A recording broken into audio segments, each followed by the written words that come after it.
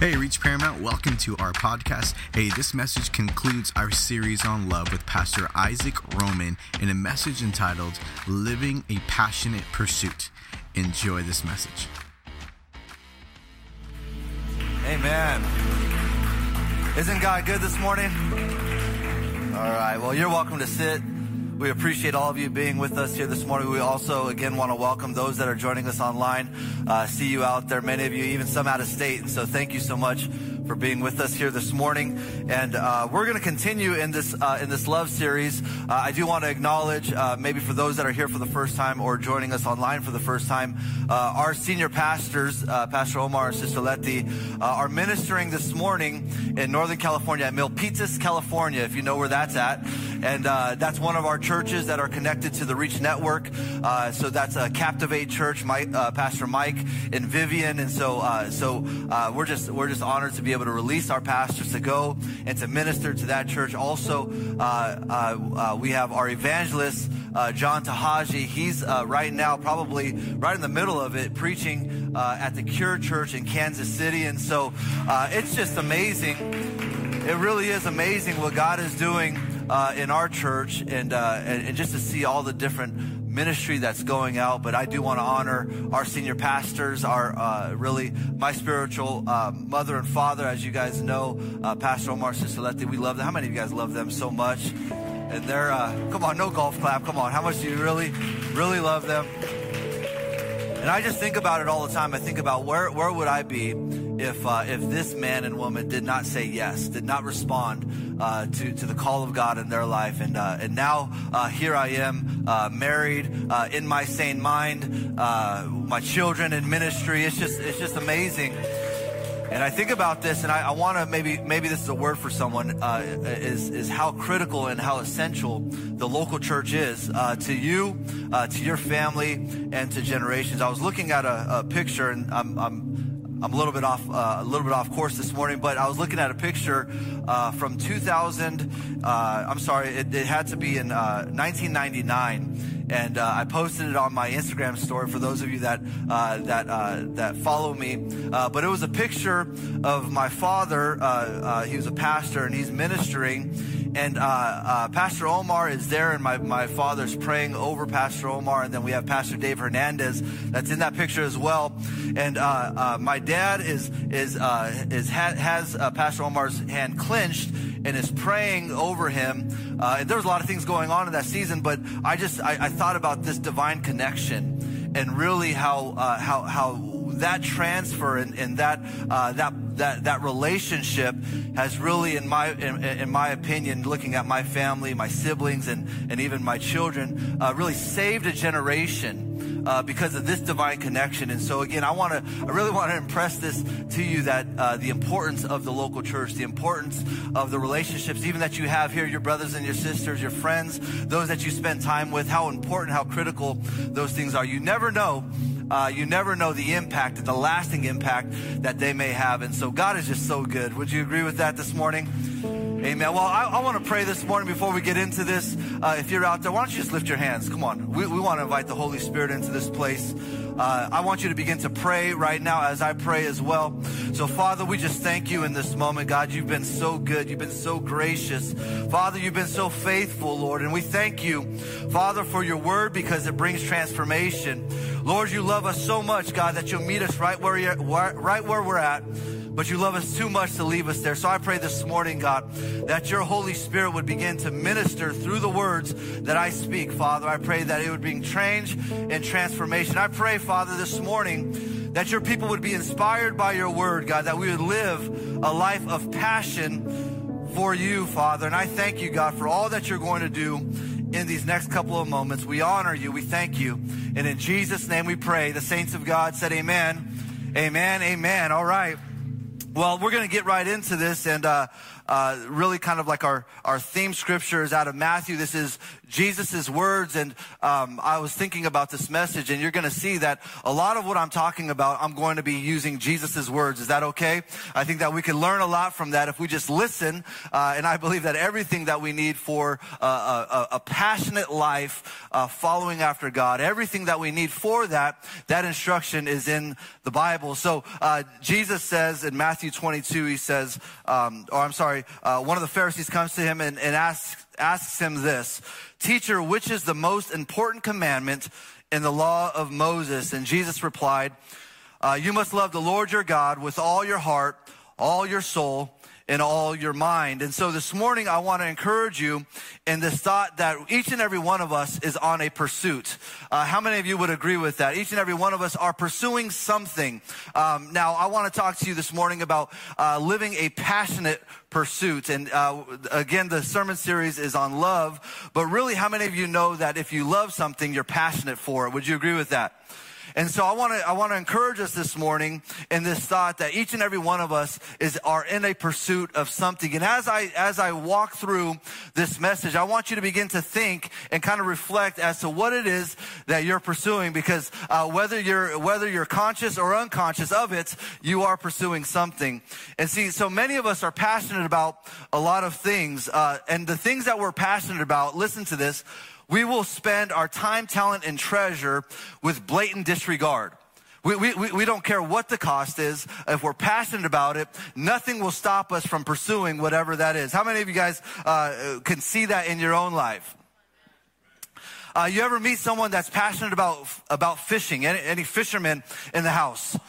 Okay, there it is. All right. So I am not passionate about fishing, although I like it, and I like it for the time that I'm able to spend with brothers on a fishing boat. But I'm not particularly passionate about fishing. Now, what I found out about fishermen is it doesn't matter what the weather is like outside. It doesn't matter. Something that I've learned about fishermen is that they will spend money on gear. I mean, they're always looking for a new reel, a new rod, the latest, whatever the technology is, they're just going for it. It doesn't matter what the water conditions are for a fisherman, because they're going out regardless. And I'm usually there pretty sick and just miserable, okay? But I'm there and I'm trying to hang tough. But it's funny when someone is passionate about something, doesn't matter what time we're leaving. Hey, we got to meet at the dock. We got to meet at the dock by 5 o'clock in the morning. How many of you know that the fishermen are up like at 3 o'clock in the morning, and they're tinkering, they make sure they got all their gear in place, all that kind of stuff. Doesn't matter what time it is for those folks. How about sports fans? How many sports fans in the house? Yeah.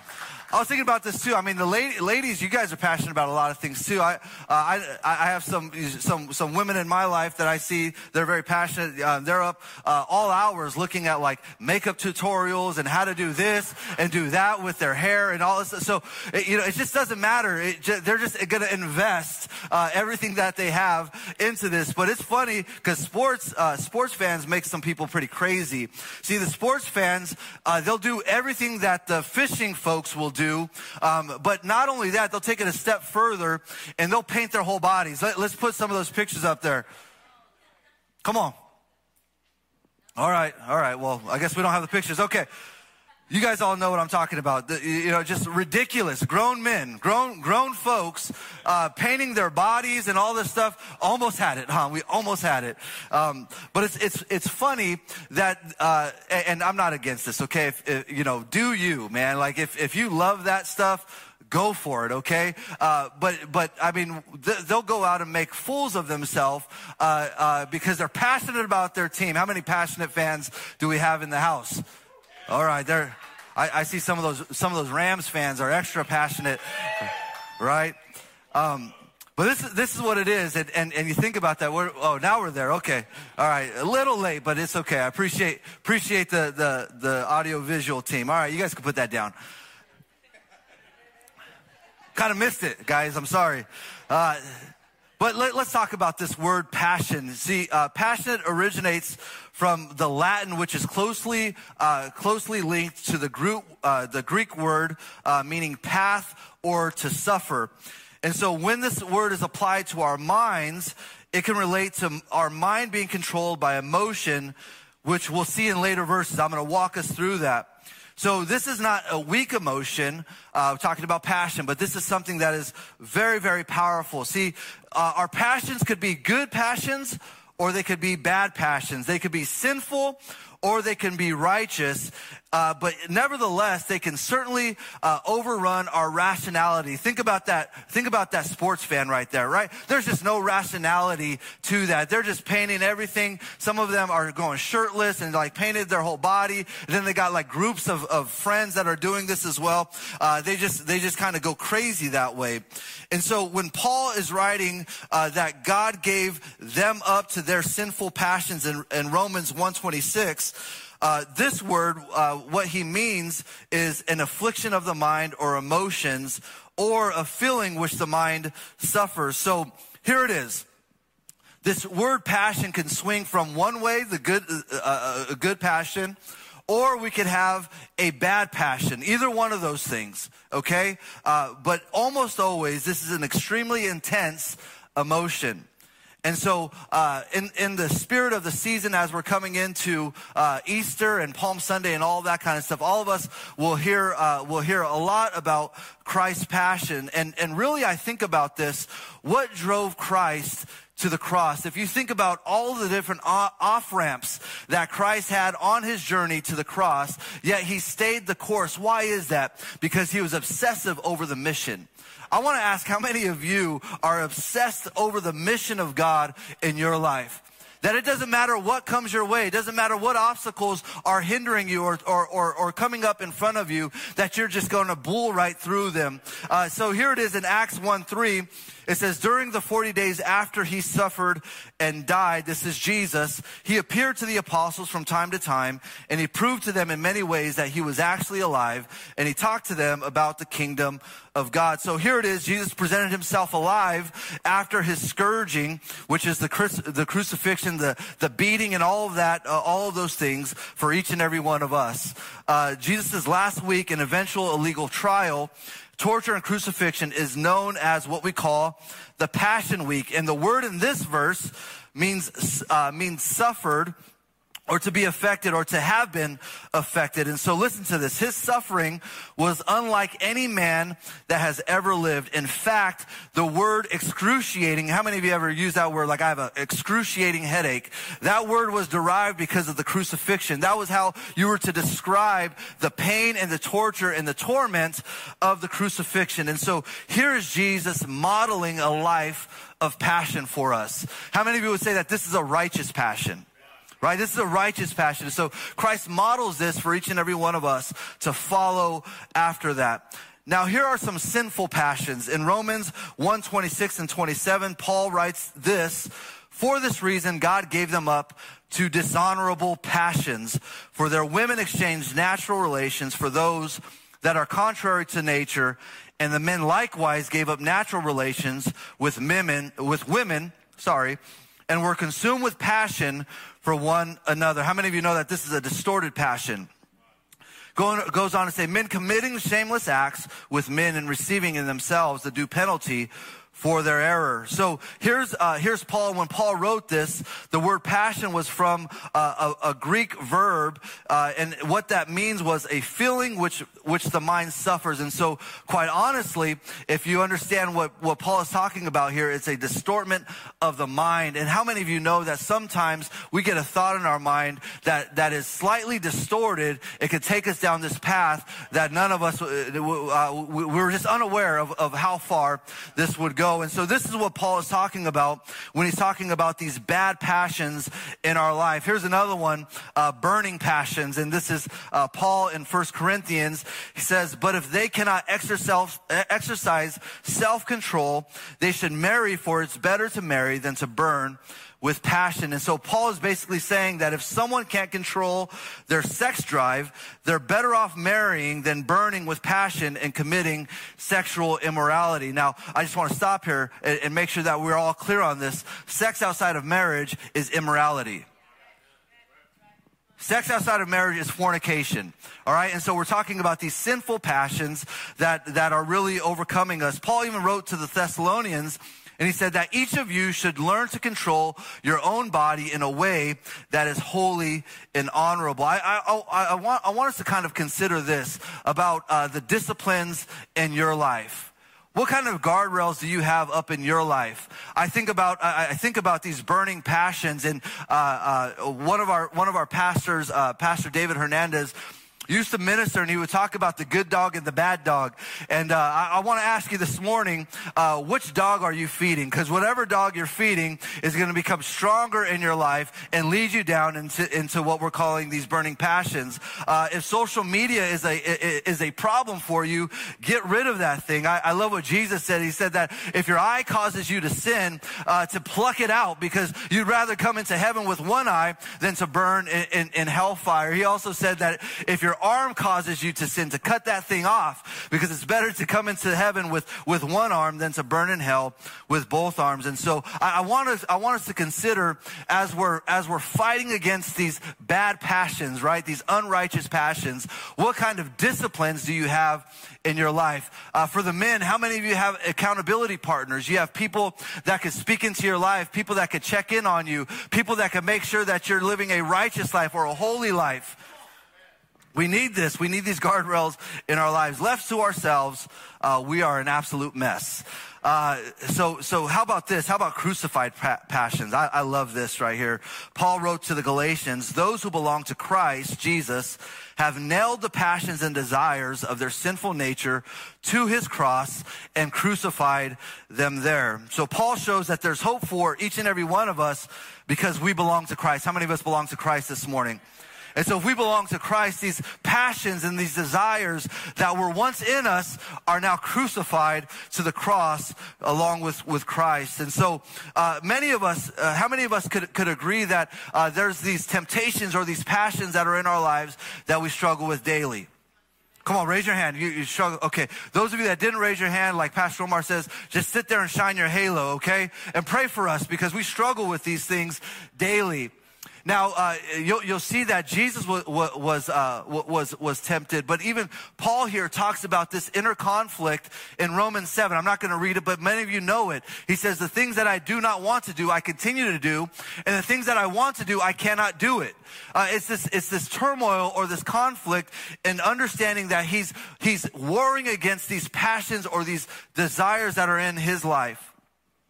Here's another thing that Paul warns the church, or warns Timothy in his letter. He says, for the time is coming when people will not endure sound teaching. Even this morning, as I'm saying some of these things, maybe it's rubbing you the wrong way. Maybe I'm stepping on toes just a little bit. I'm here, I'm telling you, I'm preaching the Bible here. And Paul talks about this time where there's going to be a people that cannot endure the sound teaching. He goes on, but have itching ears. They will accumulate for themselves teachers to suit their own passions and will turn away from listening to the truth and wander off into myths. I'm here this morning. I'm wondering how many of us have believed a lie in our lives. Maybe your mind has begun to wander off into some of these myths or these distorted truths. I was thinking about this. There's so much technology that's available to all of us in this world.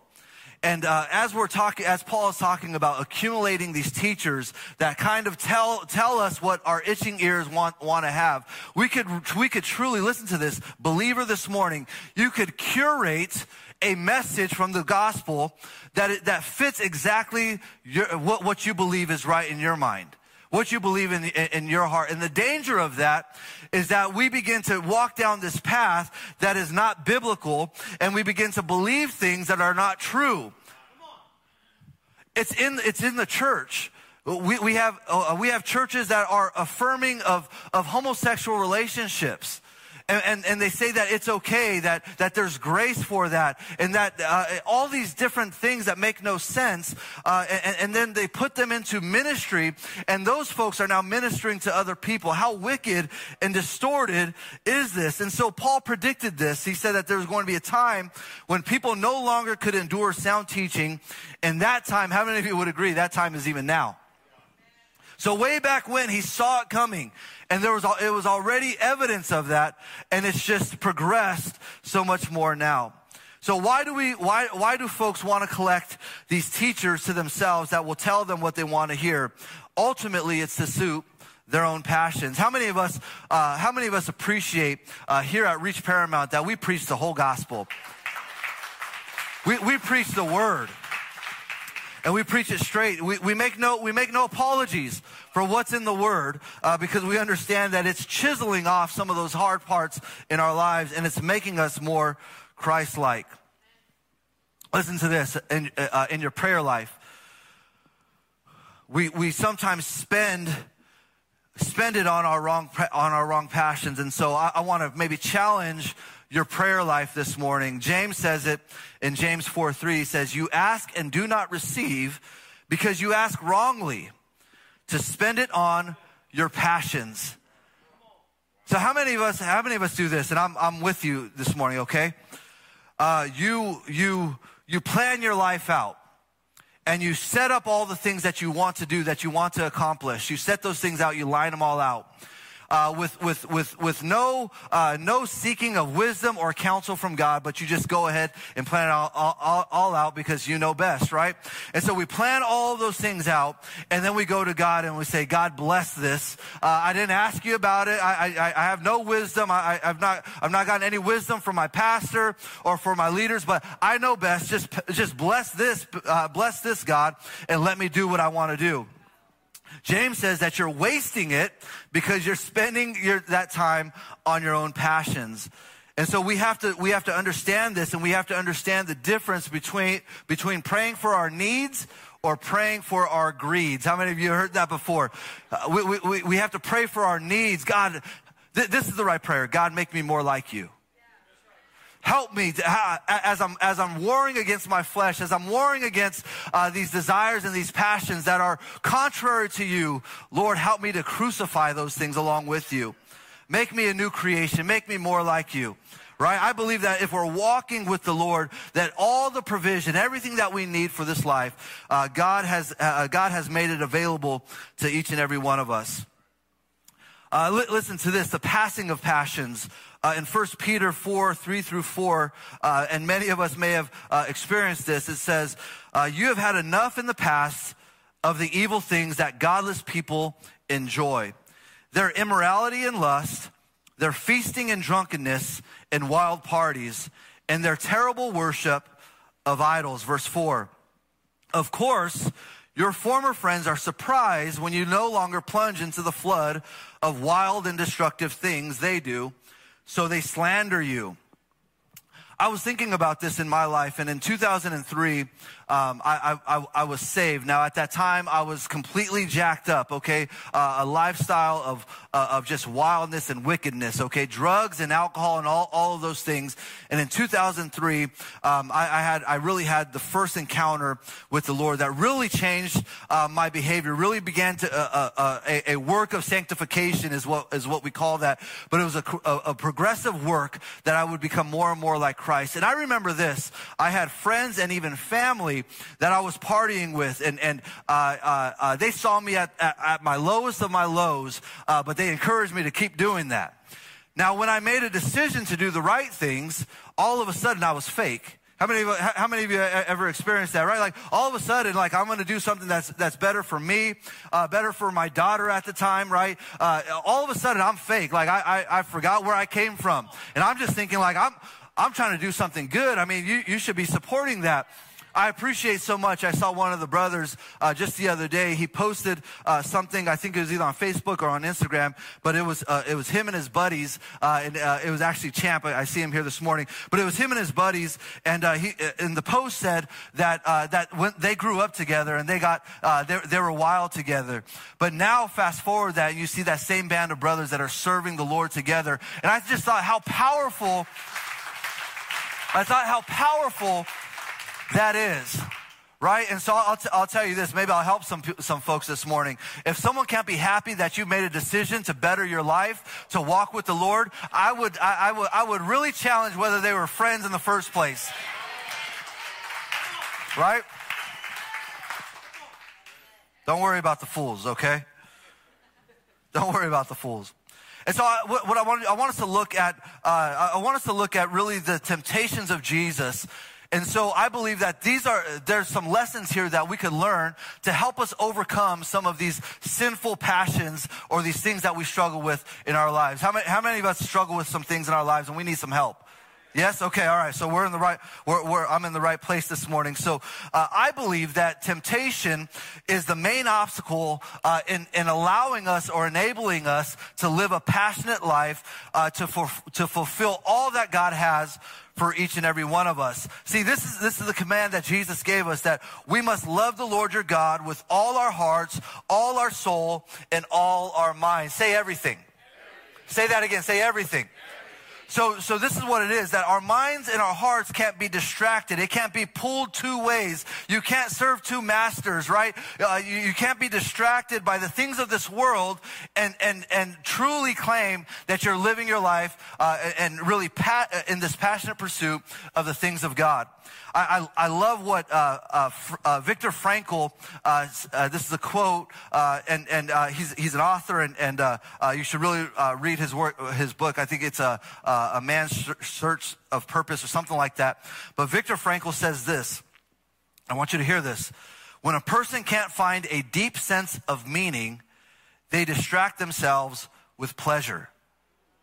I'm going to say that one more time. When a person can't find a deep sense of meaning, they distract themselves with pleasure. And I wonder this morning, how many of us are distracted in our passions and in our pleasures and things like that because you've not been able to connect what God wants to do in your life? You kind of feel a little bit lost. And I believe that today we're going to be able to connect this deep sense of meaning for each and every one of us. See, we believe here at Reach Paramount that every single one of us have a destiny that God has purposed for each and every one of us.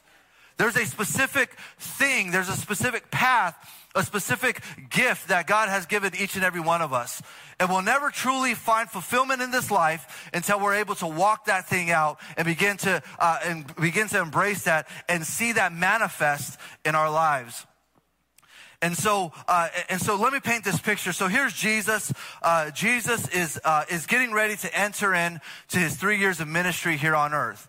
Now, many of you probably know the story that Jesus is baptized by John the Baptist. John the Baptist basically confirms that this is the Messiah, and then he's verified or validated by God, right? So as Jesus comes out of the water, the heavens open, and there's an audible voice of the Lord that says, "This is my son in whom I'm well pleased." And then there's the dove that falls upon him, which represents the Holy Spirit. Okay, so here's the scene.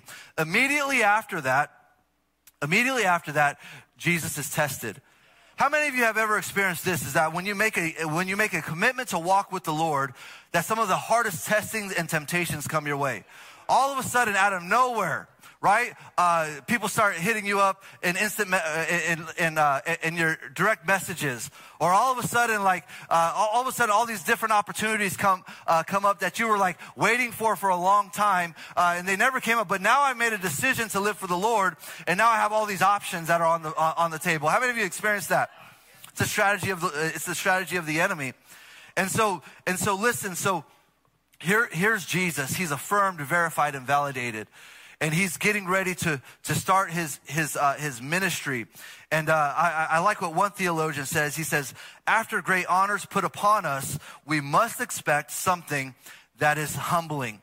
How many of you know that as you're going to be promoted, or before you're going to be promoted, Pastor Omar talked about this, that there's a test that you have to pass in order to be promoted. How many of you have experienced that, right? From one grade to the other, for you to graduate high school, or for you to move up maybe in your job or your career, that there's a test that you have to pass before you're promoted. Now, what happens if you fail that test?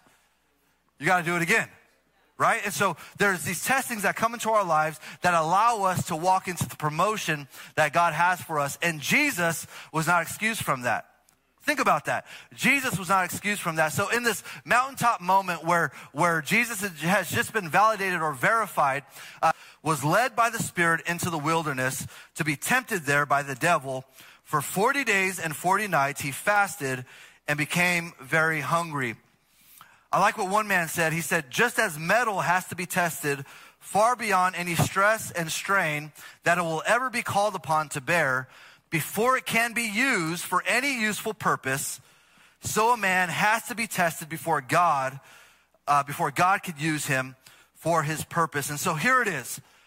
Each and every one of us have to be tested and showed approved, right? Paul talks about that we're to be tested and showed approved before God could use us. Now, oftentimes, and you may know this or not, now, when you're testing vehicles and passing safety certifications and regulations, oftentimes that car is put through different exercises that are far beyond any kind of normal use. Okay, they test it at elevated speeds and all this other crazy stuff to make sure that it's suitable for the consumer. And so, just the same way that we'll be tested even beyond what we feel is even possible for us to bear. God is going to stretch you far beyond what you think that you could bear in yourself. And he's going to test you and show you approved to be able to fulfill the purpose that he has for each and every one of us. I love what James says. James says, don't worry about it when you're enduring these trials or these sufferings, right? Because it's purpose for each and every one of us. So verse 3, during that time, the devil came and said to him, if you are the Son of God, tell these stones to become loaves of bread. Verse 4, but Jesus told him, no, the scriptures say people do not live by bread alone, but by every word that comes from the mouth of God.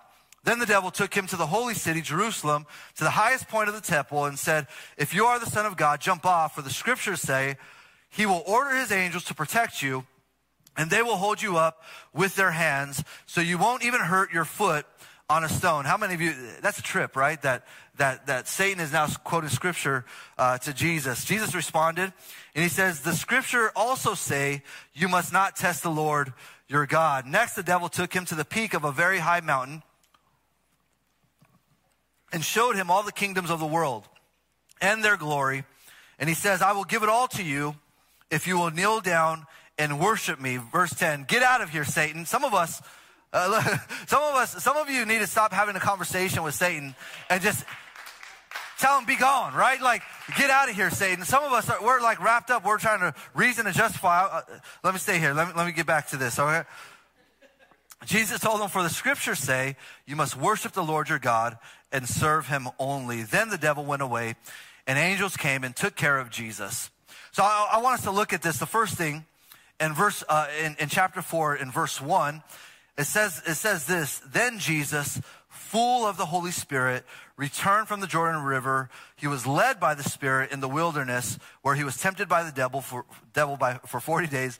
And Jesus ate nothing at all that time and became very hungry. So this is the first thing that we have to learn in this temptation, and for us to have this passionate pursuit that we're talking about. The first thing that we have to do is we have to be full of the Holy Spirit. I'll say this one more time. You have to be full of the Holy Spirit.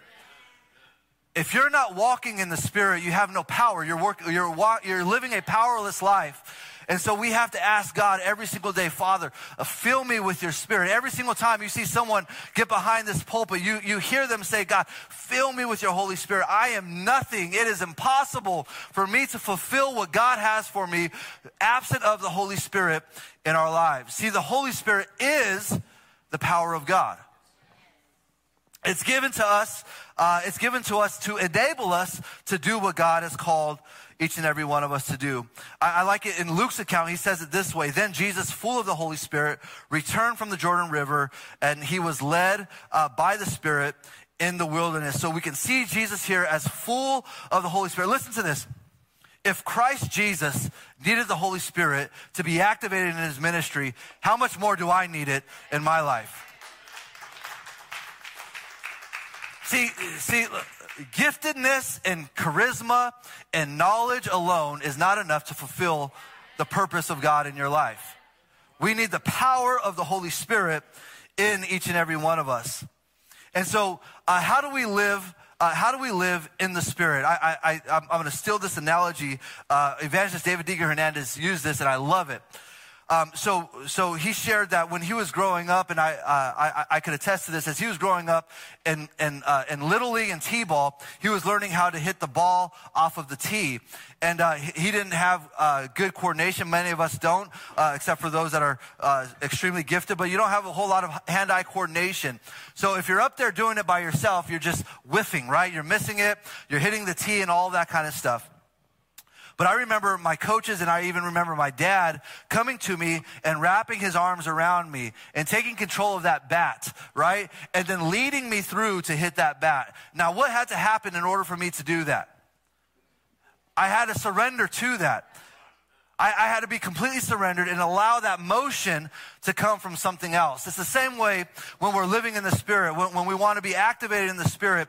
It has nothing to do with what we're able to do. It has nothing to do with our capabilities, but it's a surrendering to the Holy Spirit to allow Him to move through us and walk through us and allow us to walk that out in each and every one of our lives. And so the first thing is that we need to be full of the Holy Spirit.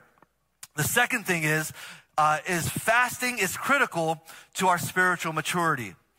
Fasting is critical. I got like a couple of amens on that. Fasting is critical to our spiritual maturity.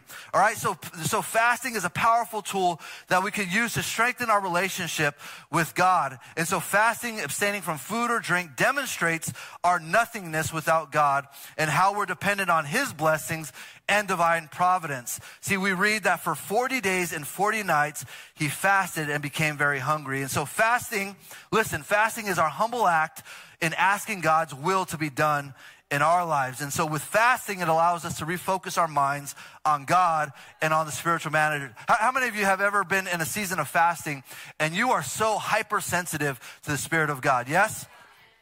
It's just like you could hear the audible voice of God just speaking to you, ministering to you. All of a sudden, everything is like a sermon illustration. All of a sudden, everything like you got a sermon birthed out of like waking up and brushing your teeth or something like that. Like it's just revelation, right? And so understanding that fasting and doing this practice or this discipline is critical to our spiritual maturity. Another thing that we could see here is that Satan or the enemy will take advantage of our weaknesses. In verse 3, it said, "Then the devil said to him, 'If you are the Son of God, tell these stones to become a loaf of bread.'" Imagine fasting for 40 days and not having anything to eat. I know just for us, when we do like the 3-day fast, I'm so hungry, like I could gnaw off my arm. Like we're just waiting, right? To get a meal. I just can't imagine, for 40 days. And what I thought was really interesting, if you read this same account in Luke 4, it says it this way, that Jesus was tempted by Satan for 40 days. So listen to this. Not only was he fasting for 40 days, but every single day of that fast, he was being tempted by the enemy. The onslaught was real. The onslaught kept on coming towards him. And so with this in mind, we need to remember one of the evil strategies of Satan for us is to commit this sin, and he'll take advantage of our weaknesses. How many of us have some weaknesses in our lives? And he'll take advantage of those things to trip us up. And so I want to ask you this morning, what is your weakness? Pastor Omar said this. He said that if you flirt with it, you'll fall for it. Think about what is it maybe in your life. I'm not saying that anyone is here and committing sin. Maybe there's some of you that are. But I'll tell you this. If you flirt with it, you will eventually fall for it. And so we got to get these things out of our lives, right? The next thing is that we need to learn to sharpen our sword. See, we read that the Word of God is like a two-edged sword in Ephesians. And in the spiritual battle between Christ and Satan, we can see how important it is for us to keep our spiritual sword in good condition. See, Jesus immediately counteracted the lies and those myths and those distorted truths from the enemy with the Word of God. And I believe many of us, when we get these lies, this onslaught that's coming against our mind, that we allow to kind of fester and kind of make a nest in our minds, we need to counteract that with the Word of God. We need to start to declare some things over our lives. I was looking at this and I saw this. I'm going to just kind of declare some things over our lives this morning. See, we need to start to say that we declare God's blessings over me is coming over to full fulfillment, and it will not delay, but it will accomplish everything that God has spoken over me. How many of you have received a word of the Lord in your life?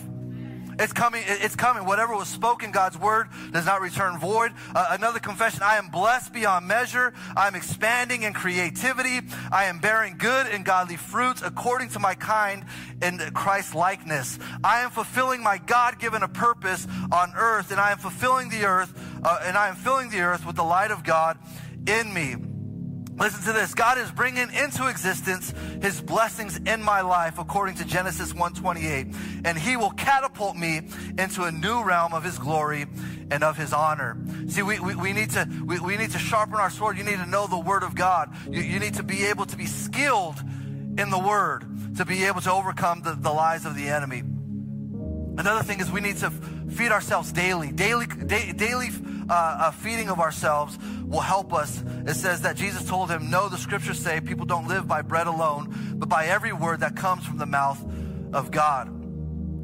See, so here's something. How many of you, if you're on a fast, let's say that you're on a fast for 7 days, how do you feel in that fast? I mean, physically, honestly, I'm not looking for the spiritual John to say, like, I feel great, brother. Like, how do you really feel? Famished, right? Like you're weak. You don't really have the physical strength. Now, how about if you fasted for 40 days? That obviously would just increase, right? You'd feel less strength, right? And more famished and more weak. It's the same way with the way that we treat the Bible in our daily reading and our daily bread. See, many of us, I'll be honest, many of us don't even read the Bible. Let's just be honest, right? And so you come here on a Sunday, on a Wednesday, maybe Friday on Connect Group, and you're spoon-fed the Word. And see, the Bible is spoken about like a mirror. And so even as I'm reading the Word of God, it's a reflection, and you're able to kind of look at what's going on in your life. The Bible also says that there's those that, just like a man that looks in a mirror and turns away and forgets what he looks like, it's the same way with this. If we're not in the Bible every single day, we forget the wretchedness that's in us. We forget the brokenness that's in us. We forget all of these things, and we think that we're good. We think that we're all right. And so we need to feed ourselves every single day. I need to go a little bit further. We're here. Let's see.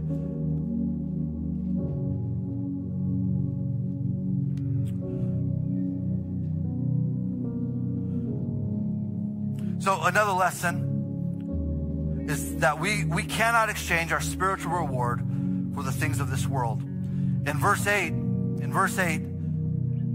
the devil takes Jesus up to a high place. In verse 8 it says, next the devil took him to the peak of a very high mountain and showed him all the kingdoms of the world and their glory. See, Satan shows all the glory of this world, including all the pleasures that it can give. How many of us have seen that in our lives? And in the same way, Satan can show us the pleasure of sin and tempt us to disobey God. See, we must remember that all the things in this world will fade away.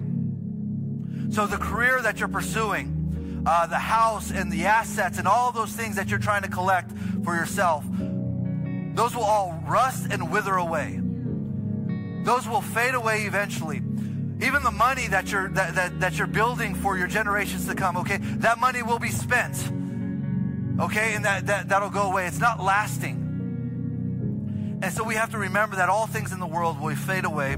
All the wealth, power, respect, status, and pleasures of this world, those will all fade away. We read in 1 Corinthians 2:9, Paul says, that is what the scriptures mean when they say, no eye has seen, no ear has heard, and no mind has imagined what God has prepared for those who love him. See, Satan is cunningly and horribly wise. And he has a lot of evil schemes and strategies to try to tempt us. I love, how many of you ever heard of C.S. Lewis's book, Screwtape Letters? Anybody heard that? I want to read you an excerpt out of this. Okay, I want to read you an excerpt out of this, talking about temptation and the subtlety of this wandering away from what God, this passionate pursuit that God has called each and every one of us to. Now, in the Screwtape Letters, I want you to understand that this is kind of a mind twist, okay? So this is a letter of an arch demon, okay, that is training a cadet, a junior demon, to trick and to strategize against humanity. Okay, so that's where this is written from, that perspective, okay? So this is what it says. But do remember, the only thing that matters is the extent to which you separate the man or humanity from the enemy, which is Jesus in this case. It does not matter how small the sins are, provided that their cumulative effect is to edge the man, humanity, away from the light, Jesus, and out into nothing. Murder is no better than cards if cards can do the trick. Indeed, the safest road to hell is the gradual one. The gentle slope, soft underfoot, without sudden turnings, without milestones, and without signposts. See, this is the strategy of the enemy. Not that he would throw you off course in this kind of big thing, but in little temptations in your life, little compromises in your life, slowly and slowly and slowly you begin to drift further and further away from the Lord, and closer and closer to your own belly or to your own flesh and to your own desires. That road will eventually lead us to hell. And so this morning, what I'm trying to do is inspire a passionate pursuit for the things of God, a passionate pursuit for Christ likeness, forgetting and turning away from all of those things, right? All of those things that entangle us. Paul talks about that. All of those things that entangle us, and reaching forward to the prize in which God has for each and every one of us. See, it's not God's desire that any one of us would perish, that any one of us would die and end up in hell for eternity. But it's God's desire that we'll reign and rule with him forever in eternity. And so here's these strategies and here's these things that I believe that each and every one of us can learn from the temptations of Jesus. I want you, if you would, just bow your head and close your eyes here. We're gonna pray together. And I believe that the Holy Spirit has been talking and challenging each and every one of us here this morning.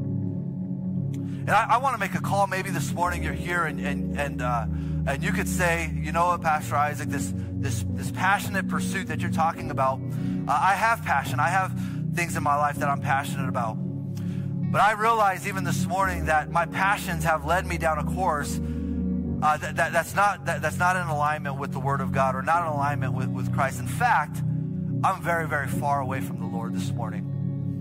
And so if you're here this morning, this is the most important thing that we'll do this morning. If you're here this morning, you say, you know, Pastor Isaac, I feel a little lost. I feel like I don't really have purpose. I don't really have this deep kind of passion, or this deep realization of a meaning in my life.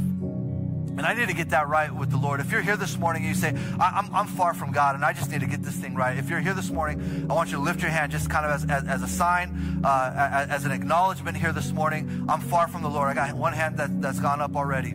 A couple hands going up all over the place. Come on, if you're here this morning and you say, you know what, I've lost my course. There's another hand. I've lost my course. I'm passionate about all these other things, but I feel the Holy Spirit pulling on me right now and pulling me closer to him. See, this is the grace of God. This is the mercy of God, that in an environment like this, that the Holy Spirit would begin to tug on the heart of people and say, and begin to call them closer. Anybody else, if you're here this morning, say, you know what, Pastor Isaac, I'm far from God. I need to get my life right with the Lord. I need to get my heart right with the Lord. Anybody else? There's several hands that have already gone up. We're just going to take a couple more moments. This is important. A couple more moments. Anybody else? Maybe you're here this morning and you said, and you could say, you know what, Pastor Isaac, at one time in my life, I was passionately pursuing the Lord. I was passionate for the things of God. I was at church early. I was witnessing to everyone that I came in contact with. But the things of this life and the temptations and all the things that I've experienced have kind of dulled that flame. If you're here this morning and you can say that, I want you to acknowledge that with a hand, and I want to pray that God would reignite you here this morning. Anybody at all say, I need to be refilled, refired this morning. Amen. Amen. Many hands have gone up. I'm going to ask the congregation if you would stand in reverence to the Holy Spirit. Come on, if you would just stand with us this morning. Those of you that raised your hand, I saw several hands being raised. If you would just look at me, you meant that, right? You meant that. Those that are in the back, you meant that, right? I'm going to ask you if you would, just without thinking about it, just come and meet me here at the altar. Come on, just get out of your seat. Come on. There's grace for you. The Holy Spirit has called you. Come on. Just meet me right here. Just come right here. Just face me. If you would, we got people that are going to come behind you. Look at this. This is powerful. This is powerful. This is the grace of God. I believe that God has called each and every one of us to a passionate pursuit, right?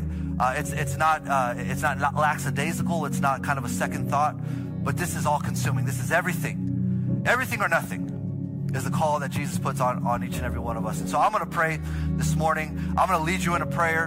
Maybe you've prayed this before, but I want you to make a declaration, a recommitment to the Lord this morning. So as I say these words, I want you to repeat them. You're not repeating them to me. You're saying them to the Lord. And so repeat this after me. Say, Father, forgive me for my lack of passion. I've allowed the things in this world to distract me from the course. And today, I recommit my life to you. Holy Spirit, fill me. Enable me to live the life that you've called me to. And I thank you, God, for your promise, because it's yes and amen. In Jesus' name we pray. Amen and amen. Church, if you would, just stretch your hands forward. We're going to pray. We're going to have some workers pray over them. Come on, begin to pray. Thanks so much for listening to this message from Reach Church Paramount. To stay connected with us, follow us on Instagram or Facebook at Reach Paramount. To give and support this podcast and ministry, visit our website at reachparamount.com/give.